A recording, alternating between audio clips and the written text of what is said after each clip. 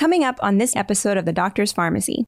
So the environment, which is predominantly diet and nutrition, plays a huge, massive role in the development of cancer, and something which very rarely we talk about. Hey everyone, it's Dr. Mark Hyman. It's pretty obvious that I love to cook. And I especially love using real whole foods to bring people together. And there are a few ingredients that I just can't live without. And one of the most important ingredients in my kitchen cabinet, hands down, is sea salt. Now, I've tried lots of different brands, but Redmond's Ancient Sea Salt has become a favorite. It's packed with more than 60 beneficial minerals, and that natural light pink color is actually a sign of all the trace minerals it contains. I also love that it's mined right here in the U.S. in Utah. Now, some of you might be thinking, isn't salt bad for us? And the answer is yes. When it comes to the highly refined salt with additives and anti-caking agents that's completely overused to enhance flavor in highly processed food just to make it edible. But when it comes to your own kitchen, using high quality, 100% real salt like Redmond's can be part of a healthy, balanced diet. Now, Thrive Market is my go-to place to buy Redmond salt and all my other must-have kitchen staples, and they offer 25 to 50% off all their items compared to other retailers, so I save a ton of money. And their different membership options make it easy to find the right fit for you and your family. You can choose from a 1-month or a 12-month plan, and each one will save you lots of money on your groceries and get you all your favorite healthy ingredients delivered right to your door. Now, Thrive has a huge selection of natural and organic foods, and you can shop by diet type. You can get entire meals shipped to you. You can even get sustainably made low-sugar wines for those special occasions. Thrive offers 25 to 50% off all their items compared to other retailers, and they have a huge selection of natural and organic foods. They even have skincare products, cleaning products, and meal delivery kits, all at a huge discount. Right now, Thrive is offering all Doctor's Pharmacy listeners an amazing deal. Select a free gift from Thrive Market when you sign up for a 1-year membership. And at any time you spend more than $49, you'll get free carbon neutral shipping.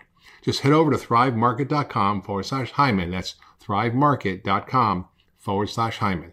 Supplements are one of those things that I'm always being asked about. Is it worth spending money on them? Do we need them if we really eat well? And can your body even absorb them? And the answer to most of these questions is, it depends. There are definitely certain supplements I'd never recommend taking because they aren't made in a way that your body can take advantage of, and you just won't be able to use them. And there are definitely some supplements we can benefit from because our food supply, even if we're eating whole organic foods, just doesn't provide enough of certain nutrients that we need for optimal health. Now, a major one of those nutrients that I suggest people supplement with is magnesium. And see, most soils have become depleted in magnesium, so it's a tough mineral to get enough of through diet alone. And between 40 to 60% of Americans are deficient or insufficient in magnesium. And since it's a crucial mineral for hundreds of reactions in the body and impacts everything from metabolism to sleep, neurologic health, energy, pain, muscle function, and lots more, it's really important that we get enough of it. Magnesium also plays a role in our stress response, and everyone I know could use a hand in better managing stress to promote their overall health. I like to call it the relaxation mineral. Now, our new favorite magnesium is from a company called Bioptimizers. Their magnesium breakthrough formula contains 7 different forms of magnesium, all of which have different functions in the body. There's truly nothing like it on the market. I really noticed a difference when I started taking it, and I've tried lots of different magnesium products out there.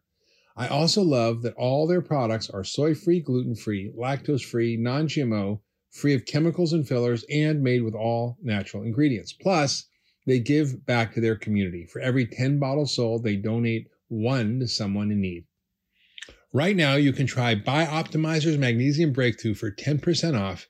Just go to bioptimizers.com/Hyman. That's bioptimizers.com/Hyman and use the code Hyman10 and you'll get 10% off this really great formula.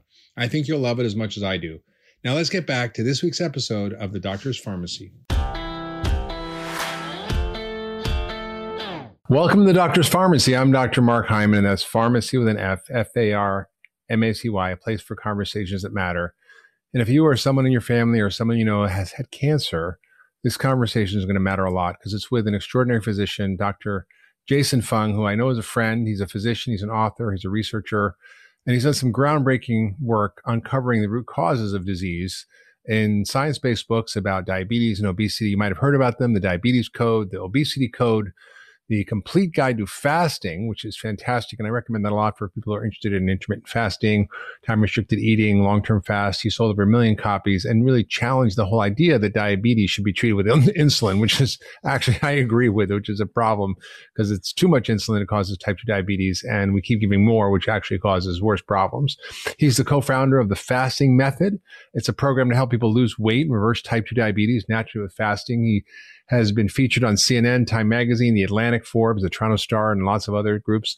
And his new book, The Cancer Code, A Revolutionary New Understanding of a Medical Mystery, is out now. This is an incredible book. It looks backwards on here, but don't worry about that. It's an incredible book that is leading the way in a new understanding of how we have to think about cancer, because so much of our thinking about cancer is really outdated. I call it the poison, burn, and slash method, which is essentially how we treat cancer. Pretty archaic. We're going to look back in 20 to 50 years and realize that we were on the wrong track. So welcome to the Doctor's Pharmacy, Jason. Thanks for having me, Mark. Great to be here. Yeah. So let's get right into it. So cancer is one of those things that is challenging to address, and it's something people really fear. I mean, heart disease, we understand. Diabetes, we understand. Even Alzheimer's, for the most part, we do understand it. Cancer is still a mystery for many, and still even for science and how we approach it from a scientific point of view. And there's been lots of theories about it. A lot of them have turned out to be wrong, and our approach has been misguided, which is why, 50 years after the war on cancer was started by President Nixon, we still really haven't won. Right. And so we really, what is cancer? What makes it develop? What causes it? And why is it so common? I mean, 1 in 3 people, right? Yeah, and these are actually great questions, because the thing about cancer is that there's all these paradoxes. So we get stuck in this sort of genetic paradigm where, it's this random mutation that causes cancer. That's sort of the paradigm we've used for 50 years. And it leaves a lot to, a lot of sort of unexplained problems. So I approach it sort of trying to see where we've come from and then where we sort of are taking it. So, getting back to the slash and burn sort of thing, it's like I call that sort of the first sort of paradigm of cancer. And that was that cancer was this cell that basically grew too much. And that was our thought. So the logical treatment, therefore, is to find ways to kill cells. And that's really what gave us surgery, which is cutting, and radiation, which is burning, and chemotherapy, which is basically poison, right? And that's why it worked, actually. It worked very well in some cases, but there's a lot of side effects, right? People were, their hair was falling out, they're throwing up and stuff, right? And then in the 1970s, the paradigm sort of shifted. So we needed to understand cancer sort of at a deeper level. So we said, okay, well, yes, we know that cancer cells are growing, but why are they growing, right? That's the real question. And as we started to unravel sort of DNA and genes and chromosomes, we said, this is the answer here. It's a genetic defect. So if you have growth genes, well, if you have a mutation, a random mutation in a growth gene, you can get cells that grow too much. So that's where the whole paradigm shifted. And it's important because it changes the whole treatment. So now, instead of trying to find ways to kill cells, we switched and we said, let's fix those genetic problems. And so through the 80s and 90s, we worked on these and some incredible successes. So we had imatinib, which was used for a type of leukemia, and really a game changer, like just fantastic stuff, right? The mortality from chronic myelogenous leukemia just fell. And then there's trastuzumab, which was for breast cancer, the HER2 new receptor. And so it also changed the game. Like, it was a fantastic drug. And so we thought, okay, this is great. So all we're going to need to do is sort of figure out the 1 or 2 mutations in breast cancer, 1 or 2 mutations in colon cancer. We're going to find the drugs. We're going to cure cancer, right? And that was the thought through most of the 90s and so on. And then the problem was it didn't work out that way. So as we did in 2000, we completed the sort of Human Genome Project. And we sequenced all the genes and we thought, okay, well, here we go. We've got the roadmap to curing cancer. But of course it didn't. So then we embarked on an even more ambitious program, which was the Cancer Genome Atlas, which sequenced not just one human genome, but the cancerous. So we took the cancer from 33,000 samples and we took all the genomes, like sequenced the entire genome. And said, okay, great. Like we've got 1,000 cases of breast cancer. Let's compare them. Let's figure out what kind of mutations we have. Let's get the first top one or two. We'll solve the problem.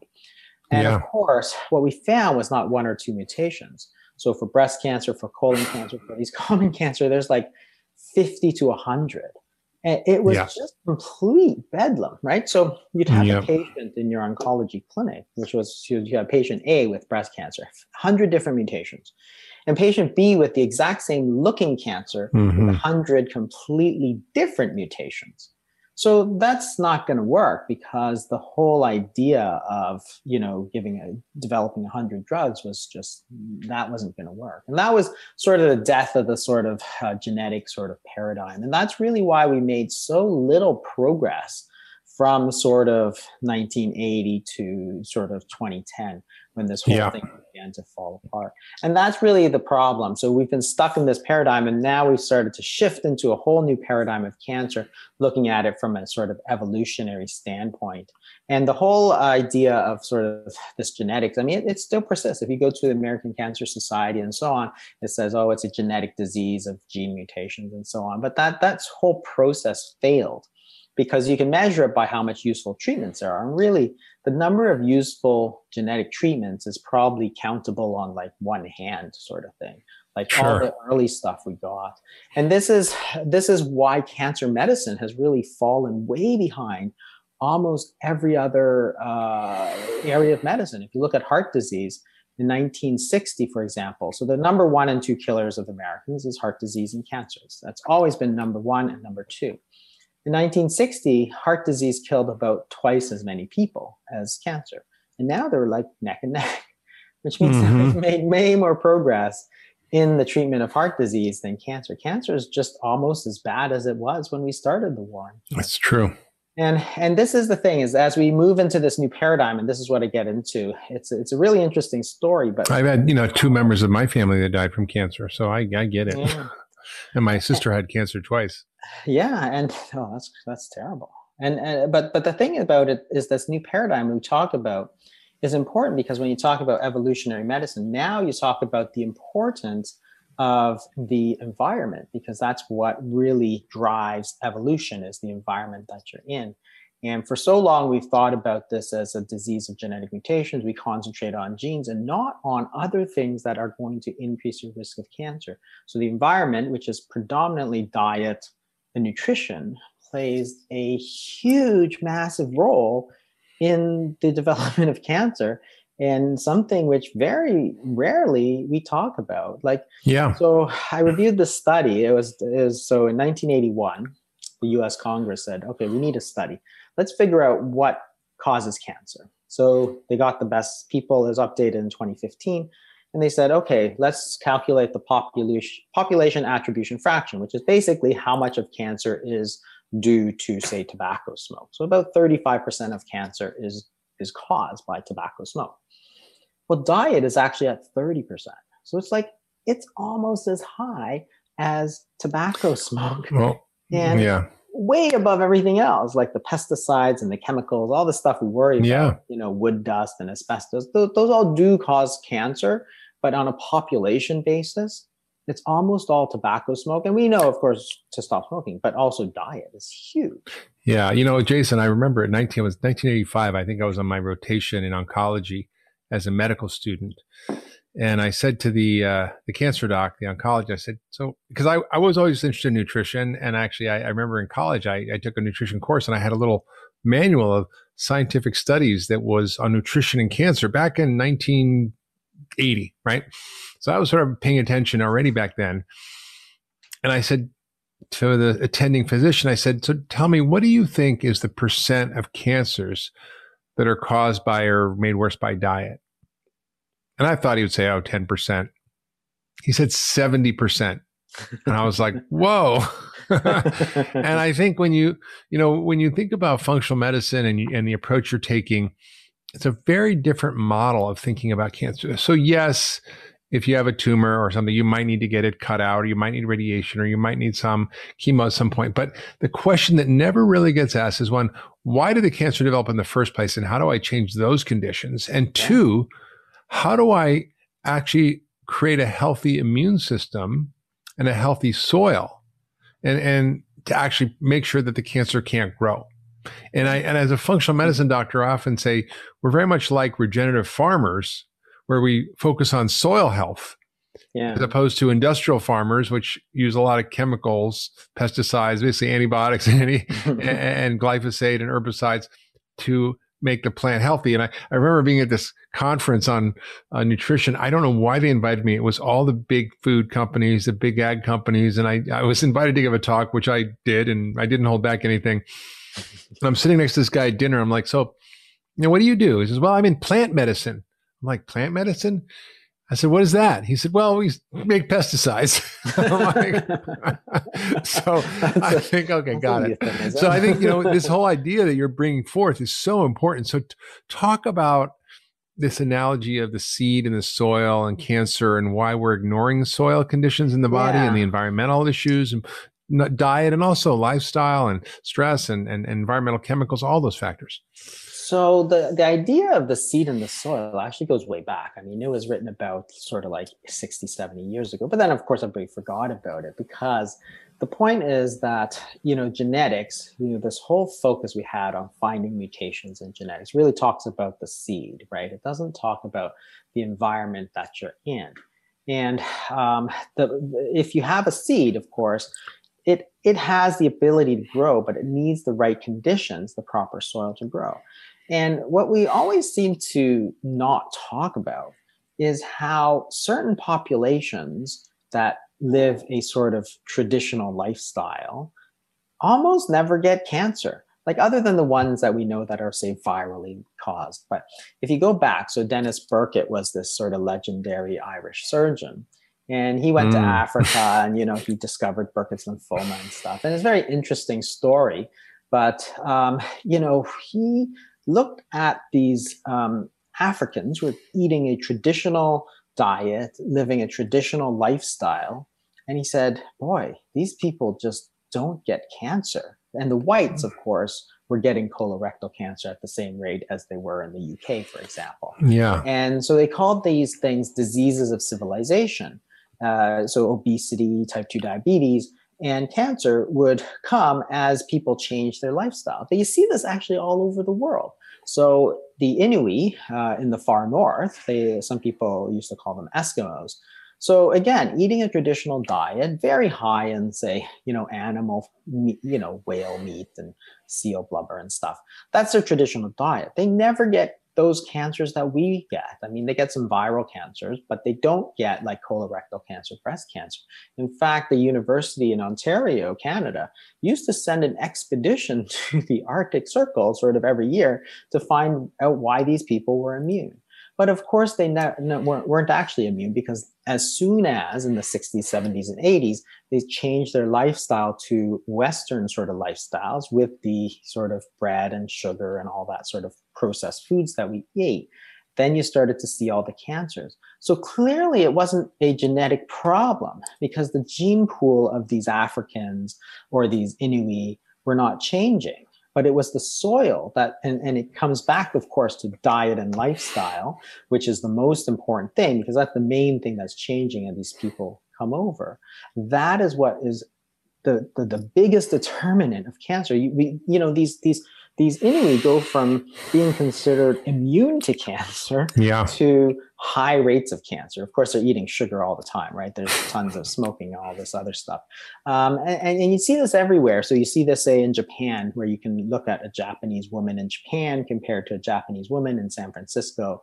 And of course, the person in San Francisco has about double or triple the rate of breast cancer compared to the Japanese woman in Japan. So it's like, okay, so this is clear evidence that the most important thing we need to focus on is not the genetics of the problem. It's the soil problem, right? The seed is there. I love, my favorite story is the Polish women who are from Poland eat 30 pounds of sauerkraut a year. And they have almost no breast cancer.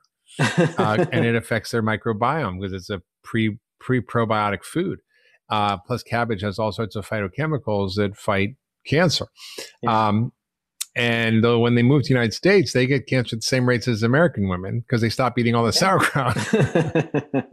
Yeah, absolutely. And these are the things that are really important, because if you can figure it out, of course, then you have the ability to do the opposite. You could take a woman in San Francisco and cut her risk of breast cancer by a factor of 2 or 3. Imagine how amazing that would be. I mean, with genetics and all this stuff, we're talking about you're making progress in inches compared to diet and lifestyle, where you're talking about huge leaps and jumps. Like, you're not talking about 10% higher risk. In medicine, how we go, oh, it's statistically significant. There's a 10% lower risk. It's like, these people just never get cancer, right? It's crazy the magnitude of improvement you can get. Or on the other hand, instead of 10%, it's 200 or 300%, right? Exactly, it's like a totally different. Yeah. It's a totally different order of scale, magnitude. And yet we focus all of our sort of resources on saying, oh, let's figure out, this genetic condition, which might affect 1% of these cancer patients, and try and figure. It's like, okay, let's not do that. Let's try and figure out the other stuff. Like, what is it? Is it sugar? Is it fermented foods? Is it processed foods? Like, what is that? Because that's so important, but unfortunately it gets so little sort of research money, and you start talking and people want the other stuff, right? So people are listening and wondering, okay, this whole soil thing makes sense, right? You want to create a hostile environment for cancer to grow. How do we build that hostile environment instead of a fertile one that most of us have for cancer? Yeah, that's a great question. And so I talk about in the book about what is it that makes cells grow? And what's really important is sort of growth factors. Our body contains natural growth factors that increase the rate of growth. And one of the big things of the last sort of 15, 20 years has been the realization that our body contains nutrient sensors, which are hormones that go up when you eat, but they also are precisely the same hormones that our body uses as growth factors. So the most important one is insulin. So insulin, of course, is a well-known, metabolic hormone. So you eat and insulin goes up. Assuming you're eating carbohydrates and protein, sort of a mixed meal, you eat, insulin goes up. But more importantly, what it is a nutrient sensor. It tells your body that food is available. And the reason that's important is because your body only wants to grow when nutrients are available, right? So you don't want more cells to continue to grow if there's no food available. That's not a good survival strategy. So the body links them. In fact, if you look back in evolutionary times, insulin was not a metabolic hormone. It was actually a growth factor. So as we evolved, we actually used the same molecule that we used as a growth factor for nutrient signaling as well. So we know that insulin is a very potent growth factor. There's this thing called insulin-like growth factor, or IGF-1. And Walter Longo actually described this group of Ecuadorian dwarves, the Laron dwarves, who actually have almost no IGF-1, so they're very short. Turns out they're also immune to cancer, because if you don't have that growth signaling, then the cells can't grow, and the cells that are going to be the most affected are those cancer cells. So what you have to do, of course, is say that, okay, if we have too much insulin, then that's going to be a signal to our body that we need to grow. So what can you do to sort of reduce that insulin signaling in the body by reducing nutrient availability, which is two things. One is getting rid of the hyperprocessed foods, which tends to really amplify the insulin response. So sugar, for example, is especially bad because it causes all this insulin resistance, which causes hyperinsulinemia. A lot of the refined foods are very bad because they sort of take away all the other natural components, and you're left with this big spike of insulin. Like if you eat cookies, for example, well, your insulin is just going to spike up. And the other thing, of course, is if you eat very, very frequently, you're going to keep insulin high all the time. So intermittent fasting is another strategy that you could use to reduce insulin. And that's so it's what you eat and when you eat. Yeah, exactly. So it's what you eat and when you eat, because if you eat a high carbohydrate diet, which people did, like people in China, for example, used to eat a ton of white rice, but almost zero sugar, and they were okay. So it's not necessarily just the carbohydrates. Well, they I lived in China for a while. You're Chinese. I mean, I traveled around. I remember 1984. I mean, they had no accoutrements of modern living. I mean, they had to cut a board. They would use a saw to create boards. They would, to grind the flour, they would like literally walk in circles for hours with the grain in between two giant stones. They would work in the fields for 14 hours a day with hard labor. And yeah, you can eat a lot of rice if you do that. Yeah, that's true. And it's also like, it was very, it was like rice and vegetables, like every day. It was just rice and vegetables, rice and vegetables. And well, the land of milk and honey, the Chinese phrase for it is the land of fish and rice. So it's really what they think of. Yeah. So you're talking about what is the problem, which is the incredibly high amount of starch and sugar we consume. And you've talked about this in the diabetes code, the obesity code. This is a central driver of almost all chronic Western diseases. Heart disease, cancer, diabetes, Alzheimer's, high blood pressure are caused by this phenomena of insulin resistance or too much insulin, which is driven from our diet, basically a highly refined processed carbohydrate diet, and also this constant eating pattern, this thing called snacking, which I think is a modern invention. We could have a snack food industry, but I mean, I don't snack. If you eat properly, you're never hungry. I mean, you don't have these spikes, and insulin going up makes you hungry. But what's fascinating is that what you're saying is that insulin actually fuels the cancer growth and sugar fuels the cancer growth. Yeah. Hey, everyone. Dr. Mark Hyman here. Food waste is one of our most glaring environmental, climate, and social problems. We actually waste around 40% of our food, which ends up in landfills and contributes to off-gassing. Meanwhile, we wasted numerous resources like water and transportation to grow food that was never eaten, and hundreds of millions of people still suffer from hunger. This is a huge issue that really needs our attention.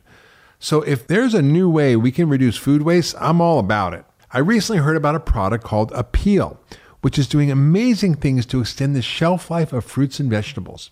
Appeal is actually a family of plant-derived coatings that, when applied to the outside of produce, keeps it fresh 2 times longer.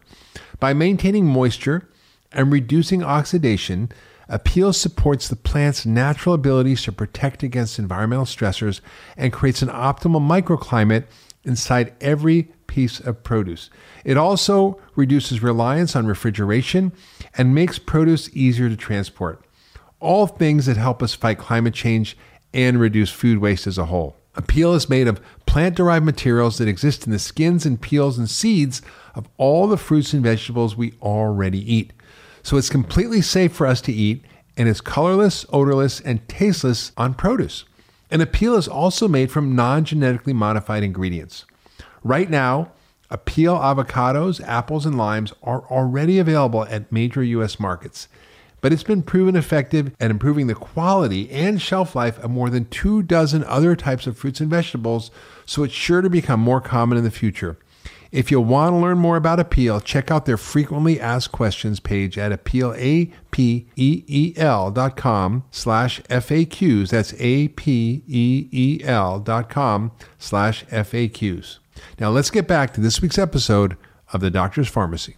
So all of these diseases are actually diseases of too much insulin. So if you look at obesity, for example, if you were to measure the levels of insulin, people who are more overweight tend to have higher insulin. Same with type 2 diabetes. Hyperinsulinemia and insulin resistance are really sort of two sides of the same coin.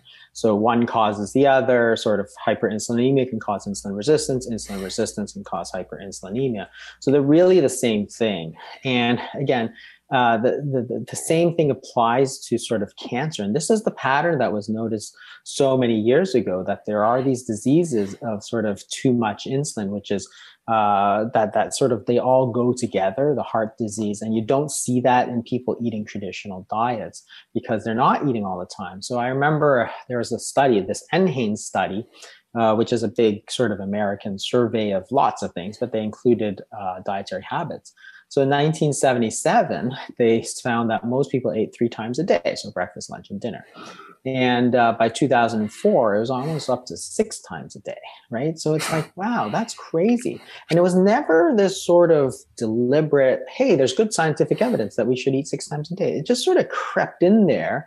And I think part of it was, of course, the snack food companies wanted to promote it. And, people thought it was a good idea. So then it became almost gospel. Oh, you have to eat 6 meals a day, right? And I remember thinking about it a while ago and thinking, where did that suddenly sneak in? Right? Because did we have a big randomized controlled trial that I missed somehow? Because I don't think so. It was just this gradual change in attitudes. And you saw it because I start to think back to my upbringing in the 70s, right? So I grew up in the 70s. And, if you wanted a sort of after school snack, your mom said, no, you're going to ruin your dinner, right? And if you wanted a bedtime snack, your mom would say, no, you should have ate more at dinner. And it's like, that's just the way it was. And of course, people would have this sort of natural fasting period from after dinner, which was say 6 o'clock, because people ate a bit earlier back then, to say 8 o'clock. So 14 hours of fasting every single day without even we call that breakfast. Yeah, exactly. Breaking the fast. Breaking the fast. That is the word that we use. And it's like somehow we went from that, where people didn't have the obesity problems, type 2 diabetes problems, because they have this natural fasting period built in that has always been there. It's even built into the English language. And then it's like, oh, you got to eat all the time.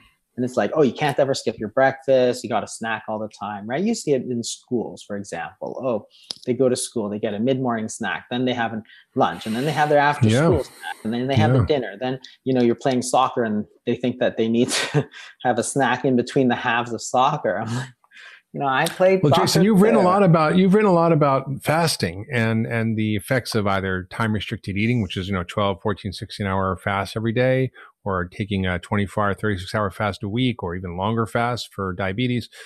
And I'd love you to sort of share why around cancer this is so important. And on my podcast soon, we're going to have Dr. Patrick Hanaway, who is my colleague and friend, was the medical director at Cleveland Clinic, who had cancer and used fasting as an approach to his cancer treatment. He still got radiation, but he also did it in a way that actually reduced all the side effects to almost none, has kept him healthy now for well over a year. And this cancer was not a great one, and let him go through the process with really no issues, which was really staggering, and really went on a ketogenic diet in order to do that, which is both using fasting and ketogenic diets to drop insulin levels to almost undetectable. So can you talk about this whole idea of fasting, cancer, ketogenic diets, why it's so important, and how it connects to this whole idea of insulin resistance and high insulin levels? Yeah, so both fasting and ketogenic diets have the same sort of goal at the end, which is trying to lower insulin. Because the difference between a ketogenic diet, say, and a low carb diet is that, you're sort of low carb, ultra low carb for the keto, but sort of moderate protein, because protein can also stimulate insulin. Whereas some of the older low carb diets were like very high in protein. You take protein shakes or whatever it is. And that's like generally Atkins, not, right? Yeah, like Atkins. And so high protein is not always the best idea, because you can get high insulin, but you also get this high mTOR, which is sometimes not so good for cancer as well. But the idea is to really drop your insulin levels. And if these are diseases of too much insulin, then that's going to be a very useful adjunctive treatment. So fasting is actually fascinating because there's all these different things we're discovering. So one of the things is sort of autophagy. So as you fast, of course, your nutrient sensors go down. So mTOR, insulin go down. And then you activate this process called autophagy, where you actually start to break down some of your subcellular organelles and stuff. So basically, your body's just trying to clean house. It's like Pac-Man coming around and cleaning up all the garbage. Yeah, exactly. And people think it's a bad thing. Maybe people know who Pac-Man was, but that was the original video game that we all played back in the 70s. Pretty simple. It's very exciting, though. Yeah, and people don't know what Pac-Man is anymore. You can still find them sometimes. But the idea is that people think that this sort of breakdown process is really bad for you, but it's actually really good for you. And in fact, it's sort of one of the keys to rejuvenating the body. That is, you want to break down all your old stuff and then sort of rebuild the old stuff that you need. So the whole idea of fasting is you're trying to put the body into this sort of regenerative maintenance mode. Because what we've recognized over the last little bit is that your body sort of has you can go into growth mode, or you can go into sort of this cell maintenance repair mode. And it really depends on your nutrients availability. When nutrients are available, you want to grow. When nutrients are not available, you don't want to grow and you want to go into this sort of maintenance repair mode. And everybody thinks growth is good, but growth is not always good, especially as an adult. So I always say, think about a car. Like if you have a sports car and you rev that engine and you're running it fast all the time, you're going to go fast, which is great, but it's going to burn out much faster.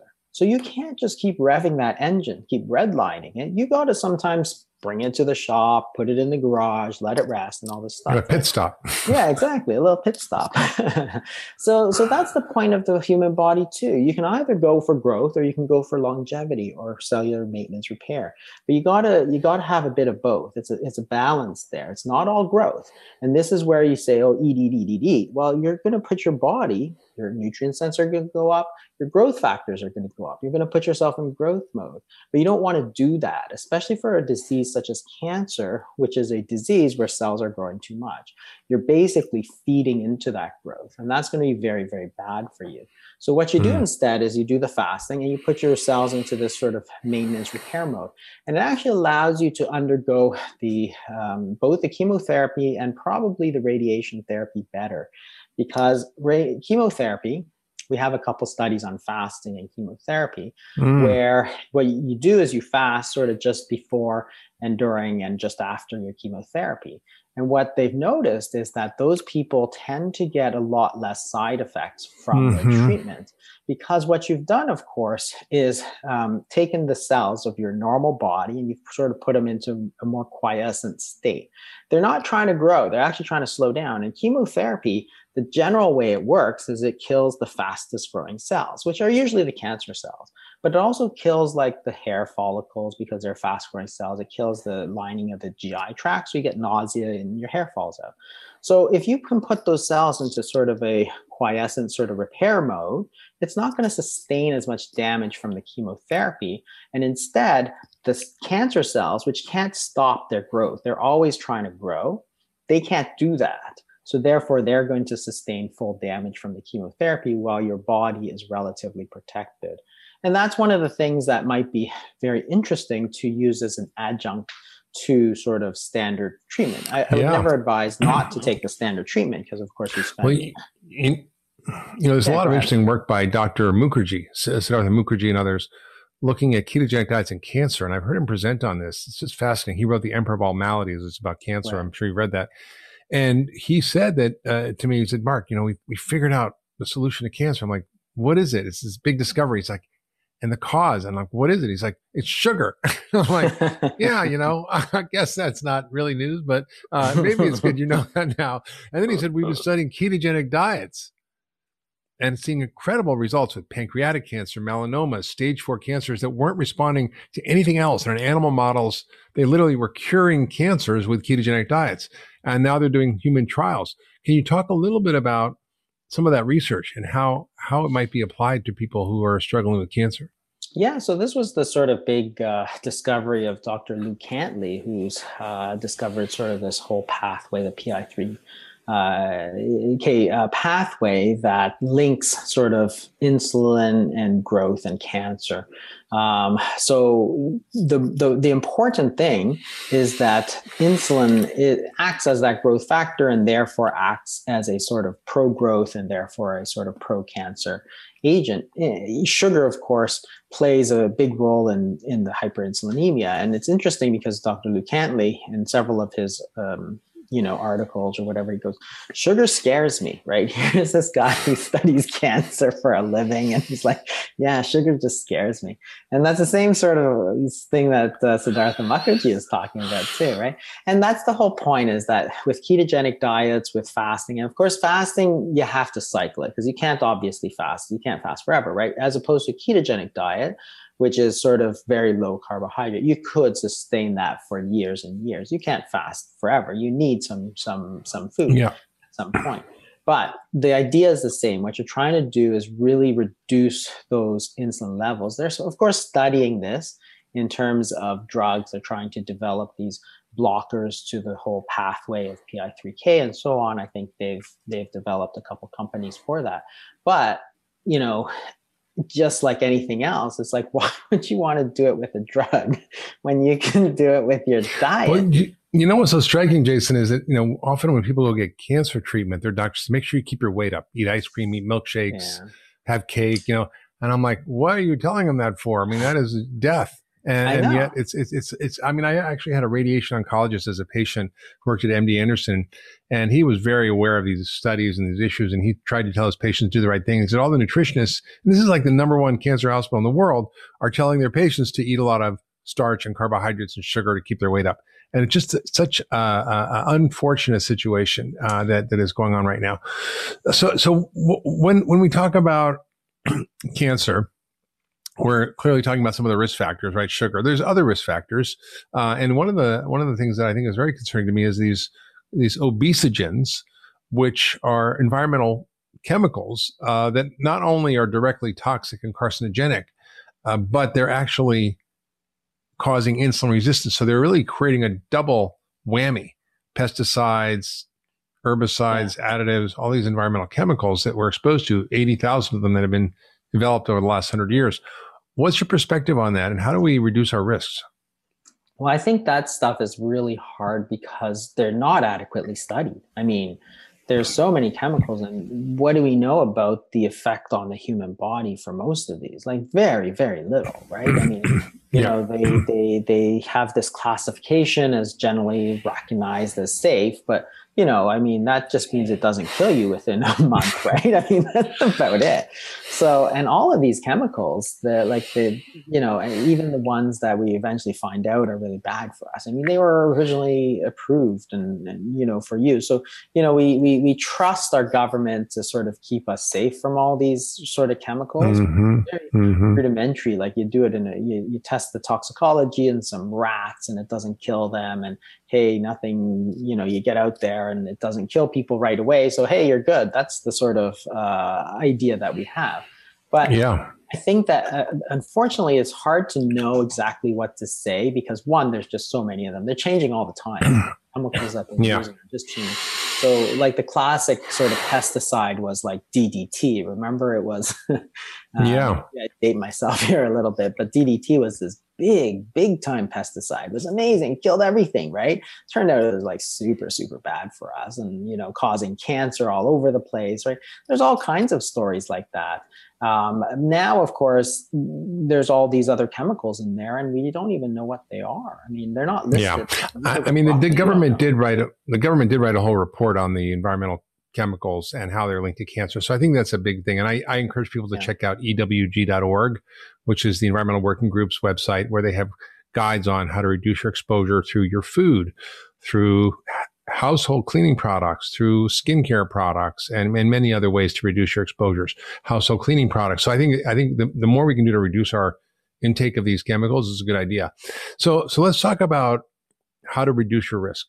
What can people do who are listening that you talk about in your amazing book, The Cancer Code, A Revolutionary Understanding of the Medical Mystery? I encourage everybody to get a copy, The Cancer Code. It's out now because it really is a revolution in understanding of cancer that I think could help so many people. So tell us, what can we do to reduce our risk of getting cancer? Yeah, I think the most important thing is to go after the sort of hyperinsulinemia, because we know it's such a big risk factor. So you can't always test it, but you'll know, because if you are overweight, for example, then you want to try and get back to a normal weight. And there's lots of different ways to do that. Sort of ketogenic diets are not the only way. You can do, all kinds of different diets and vegetarian diets and sort of paleo diets. There's all sorts of good ones. And then the other one, of course, is the sort of reintroduction of intermittent fasting into sort of the normal schedule. And I think that's really important, because what we've lost, of course, is that balance between feeding and fasting, right? We've gone to a sort of feeding all the time model, which is not so good for growth, because you're always telling your body to grow more. And of course, if you have type 2 diabetes, which is becoming a huge, huge problem. So if you look at pre-diabetes and type 2 diabetes in America, it's like it just skyrocketed over the last 15 years. And that too is a sort of massive, massive risk factor for the development of cancer. The World Health Organization actually classifies 13 different types of cancer as obesity-related cancer. So including breast and colorectal. So that's a huge prostate and prostate, colon, liver, pancreas. And interestingly, if you look at the types of cancer, so we've actually been doing really well for most cancers. Over time, as you track them through the years, most cancers are actually slowly declining, except those obesity-related cancers. They're actually going up. So pancreatic cancer going up, liver cancer going up. All of these cancers are going up. And they're not rare diseases. So breast cancer, for example, is very, very common. Colorectal cancer, very, very common. And I think that this is one of the things that we hadn't recognized. So I went to medical school in the 90s. We never talked about diet and cancer. It just wasn't even on the radar screen. It was crazy, except maybe a few people who are really into it. But for the most part, we just didn't talk about it. And then it wasn't until sort of 2003 that the first large papers started to come out that said, hey, this is a big risk factor. And then you multiply it by the millions of people who have it. And that's why it's such a big risk factor. So staying to a normal weight, which includes getting your diet in order, cutting out sugar, cutting out the processed foods for the most part, adding back the intermittent fasting, which is part of a normal sort of regimen. When you say that, what do you mean? You mean time restricted eating, right? You mean so I think that 14-hour fast. Yeah, 12 to 14 hours should be your sort of baseline, because that's just 1970s style eating, when we didn't have so much obesity. Now, if you're trying to lose weight, or if you have type 2 diabetes, then you can extend it to say 16 hours, which is time restricted eating, or you can even go further, 24 hours, or even multiple days of fasting. And, people always worry about that, but that's why I talk about it a lot, because a lot of the stuff that we worry about simply isn't true. People worry about, they're going to lose muscle, they can't work, they can't concentrate. I'm like, all you're doing when you don't eat is that you're making your body rely on your body's own store of calories, which is sugar, right? Or body fat. That's how your body stores calories. So you're literally using the body fat for precisely the reason that you carry it. So what could be wrong with that? What is more natural than that? If your sugar is high and you don't eat, you're going to use up the sugar and your sugar will fall. Now, that's great news if you have a high sugar and type 2 diabetes, which of course that high sugar drives a high insulin, which drives, cancer risk and so on. So something like that is a completely natural way to get all of this back in order. And if you're too far along the scale of, you have too much insulin, you don't have to stop at 14 hours. There's nothing to stop you from taking your fast out to, a couple of days at a time, right? And that's the thing. It's a free intervention. It's a natural intervention. It's been used for thousands of years, right? Every culture in history has used it. It's crazy that we don't use this sort of thing. Well, what you're talking about is just something so extraordinary and effective. And the side effect is that it also prevents heart disease and diabetes and dementia and depression. And I'm like, pretty much everything. So it's like a one-stop shop for staying healthy, which is cut out the starch and sugar and practice eating in a way that we're designed, which is take a break after dinner and don't eat till breakfast or a little bit later in the morning. It's so simple. It's so obvious. And it's so different than our current thinking. But if you have cancer, like if you already have cancer, and we can do this to reduce our risk, what about the screenings, the cancer interventions, the treatments that we have now? Should we still do those? How far can this go to really have an impact? Screening is a very interesting problem because it sort of gets down to the sort of seed and soil idea. So all our cells in our body actually have the potential to become cancer, right? So your heart can get cancer, your liver can get cancer, even your placenta can get cancer. It's crazy that every single cell in the body can become cancerous. So the point is that seed sort of lies everywhere, and that aggressive screening we found, may or may not be that useful. So this is the reason why people are sort of backing off a little bit on sort of aggressive screening. Works very well in some cases, like cervical cancer, for example, but taken too far, it was useless. So the thyroid cancer is an example where they screened people in South Korea for thyroid cancer, found a ton of thyroid cancer. It was like everywhere. So the incidence of new thyroid cancer went up sort of 11-fold because of screening, but the mortality was still just about the same. It didn't impact it because most of those didn't need to be treated. So that's the point, is that you have to, there's a limit to the screening, but there's well-established protocols that, people have studied. So breast cancer, for example, mammograms have been studied, but they're rolling they used to say, oh, maybe you should start at age 40. And they've actually recently been sort of moving it back down to maybe age 50. Same with colonoscopy, for example. One of the big successes of screening has been colonoscopy, and removal of sort of early cancers has made a big difference in terms of reducing colon cancer. But they're also talking about, maybe you don't need it. They actually just rolled, I think just last 2 weeks ago or something, they actually said we should start earlier, in part because I think that they're worried that with the obesity epidemic, they're actually getting more and more. So if you look at these obesity-related cancers, we're actually finding them younger and younger because the younger and younger populations are getting more of this obesity. So I think they just recommended, instead of age 50, they actually rolled it down to like age 45 or something to get colonoscopy. So I think it's still a good idea to do screening because it's one of these cautious things, but you have to be wary. So certain things didn't pan out the way we thought. PSA is super controversial for prostate cancer. Thyroid cancer didn't turn out to be useful. So, but you pick and choose. The big ones are going to be breast and colorectal, of course. So given what you learned about in this research that you did for the Cancer Code, which was an amazing book, and everybody needs to get it, a revolutionary understanding of a medical mystery. What does the future look like for cancer? Because it feels to me as a doctor, someone says I have diabetes, I have Alzheimer's, I have heart disease, I have an autoimmune disease, I have this. I'm like, great, I got that. Cancer, it's like, not so easy. So what does the future look like in terms of prevention and treatment of cancer?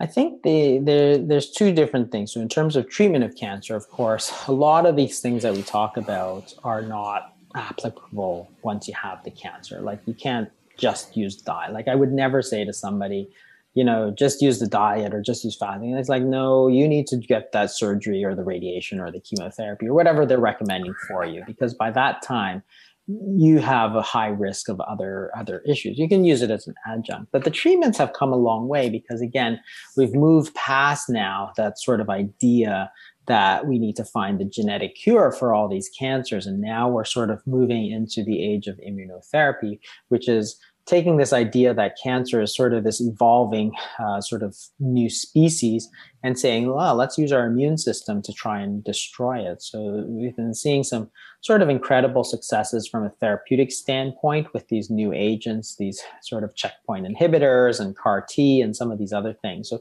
really very hopeful. Of course, that depends on a lot of research dollars or very high tech sort of stuff. Yeah. But it's more exciting from a prevention standpoint because the only real successes we have in cancer medicine are really in prevention. So stopping smoking, for example, is sort of so far ahead of anything else we do for cancer. But it's all through prevention. Same with colonoscopies and for colorectal cancer. Really, you start to see as these things, as you do more and more screening. So as you go from the 70s to the 80s to the 90s to the 2000s, for example, you can see that as people start, to accept that they need to do this screening, that colorectal cancer mortality is slowly coming down. And that's where the sort of future lies. I'm hopeful because we're starting to bring into sort of clearer picture that, hey, all of these things, these dietary things that we talk about are so important, like stuff that you write about, for example, so well, that, hey, this is great news that people are paying attention to it, because those are the cancers that are rising in terms of numbers, right? Those are practically the only cancers that are rising in numbers, are the obesity-related cancers. So if we can understand that, if we can make people aware of that, of the dangers of sugar. So for example, sugar intake, I think, peaked at around year 2000. But prior to that was really going up very high, right? People were drinking their Gatorades and stuff. They were like, oh yeah, I just worked out, so I'm going to have a Gatorade. It was just full of sugar, right? People don't do that anymore. Like, I look around, like, how you'd be surprised. You live in Canada. People maybe are better over there. I think here in America, it's still sugar palooza. Yeah, probably. I think that plays a big role. Look, 88% of us are metabolically unhealthy, and the translation of metabolically unhealthy means you are insulin resistant. Yeah. So think about that. Almost 9 out of 10 Americans are on track for these diseases caused by too much insulin, including cancer. Yeah, including cancer and all those other diseases you talked about, Alzheimer's and all that sort of stuff. But, and part of it, I think, is, if you look at the total number, like total amount of sugar, it has been going down, but it's still very high. I think that's the big problem. There's a lot of sort of corporate interests and so on. Like, a few years ago, Coca-Cola was revealed as giving like $1 million. Remember this story? They gave $1 million to the University of Colorado to develop the global energy balance network or something like that. Yeah. I wrote about that in my book, Food Fix. Yeah, it was a big scientific it was like a mess. It's a horrible story, because here you have a university taking millions of dollars from Coca-Cola, which, obviously is peddling something very unhealthy, and was ready to sort of go to war against people like you and me who keep saying, look at food as medicine, and what you put in your mouth is super important. Like the university. It's not just calories are all the same, right? Exactly. Like this whole calories is the same. Like that always gets me all riled up, because it's like, you're telling me that 100 calories of cookies is the same as 100 calories of broccoli. That's the dumbest thing, like, honestly. Well, it's just because of the law of thermodynamics, right? So the idea is that it's calorie to calorie, because when you burn it, it releases the same amount of energy. And that's true. It's absolutely true in a vacuum. Yeah. But not when you eat it, because when you eat it, it interacts with your microbiome and your hormones and your brain chemistry and so many different factors that drive benefit or cause harm. Honestly, it's crazy that we believe it, because if you take 100 calories of cookies and eat it, and versus the salmon, for example, or egg or whatever, the hormonal response is completely and utterly different between those two foods. Same calories, different foods, completely different hormonal response. Like insulin shoots way up with the cookies, right? And it's like, you have to pretend that that's completely irrelevant. Like this is physiology, right? Calories. Jason, I just reviewed the Endocrine Society position paper on obesity and prevention and treatment that was published in 2018. And they were very clear that a calorie is a calorie is a calorie, and weight loss is about energy balance. And I'm like, what is going on here? Are they not paying attention to the science? Because these are top scientists at the major medical universities. Yeah. And these paradigms get so entrenched and so stuck, and we just get so off track. It's really unfortunate. It takes a long time for paradigms to shift. It took 50 years from the time that the Semmelweis discovered that we should wash our hands before surgery to prevent childbirth fever or death in women who are giving birth because of infection, 50 years before they actually started washing their hands before surgery. And the guy died in disgrace with his theories completely ridiculed. because doctors couldn't believe that they would be causing an illness. They would never want to harm their patients. So how could it be that they were causing it by not washing their hands? So there was just, we're in in a tough situation. It takes literally decades for paradigms to shift. Not just that, but remember the whole 1980s, the low fat era, right? So I sort of did all my training through that era, and there's those step 1 and step 2 diets, if you remember from. Yes, of course. Right? And it's like, so if you had a heart attack, you go on this low fat diet. If you had another one, you had an ultra low fat diet, right? And then it's like, and that made things worse. And that made things worse, absolutely. And we talked about the French paradox about how these French are eating full fat milk. And it's like, oh my God, how come butter and cheese and cream and right. How are they not having heart attacks? And they're actually having like a third of the heart attacks of Americans. And then, of course, it was crazy because that whole paradigm took like 20 years before people started to say, oh, hey, look, here's some studies on nuts, which are high in fat, and they're really good for you. And fatty fish, they're really good for you. And avocados, they're really good for you. And olive oil. And it's like, it took 20 years of us demonizing all kinds of fat before we finally said, oh, it's a healthy fat, right? And it's like, okay, that took a lot longer than you'd think it should have taken. It's the same idea. Like, it's the same thing with sugar, right? Sugar was fine because it was low fat, right? And that was the thing that you could find in the 80s and 90s. Snack bar cookies. But it wasn't just that. The American Heart Association was out, had like saying, oh, cut the fat, but eat the sugar. And I was like, oh, it's still in our recommendations. Even our dietary guidelines are so contradictory. On one hand, they say we shouldn't worry about fat anymore. On the other hand, they have all these promotional education materials like the go slow foods, like which are saying low fat, and still recommend low fat milk in school lunches. I remember all those, those sugary cereals, and they all had that health check on it. It's like, oh my God.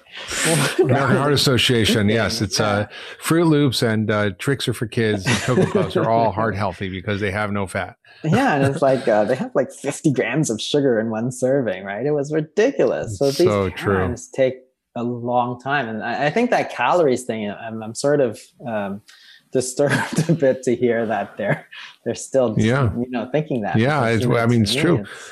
It's true. Well, your contribution on understanding of cancer has been so great with this book, The Cancer Code. I encourage everybody to get a copy of it. It's really fantastic. Jason, you've really inspired me to even eat less sugar than I already do, and feed my cells right and create a healthy soil. Because that's the key here. We know how to create a healthy soil, and it's the obvious thing. It's not just not eating sugar, but it's also eating phytochemical rich food, lots of fruits and vegetables, lots of good fats, nuts and seeds, whole foods, getting rid of all the ultra processed stuff, exercise, sleep, relaxation, stress reduction. All of these things are the things you need to create a healthy soil, and also getting your nutrient levels up, right? Because a lot of us are nutrient deficient in vitamin D, which has been linked to cancer incidence if you're deficient. So your book covers all this stuff. It's just fantastic. And I encourage everybody to get a copy. Jason, thank you so much for being on the Doctor's Pharmacy. It's been really a pleasure to have you. If you love this podcast, please share it with your friends and family on social media. I bet they want to hear it. And if you want to leave a comment, I'd love to hear from you and your thoughts about your journey with health and maybe cancer. And of course, subscribe wherever you get your podcasts. And we'll see you next time on the Doctor's Pharmacy.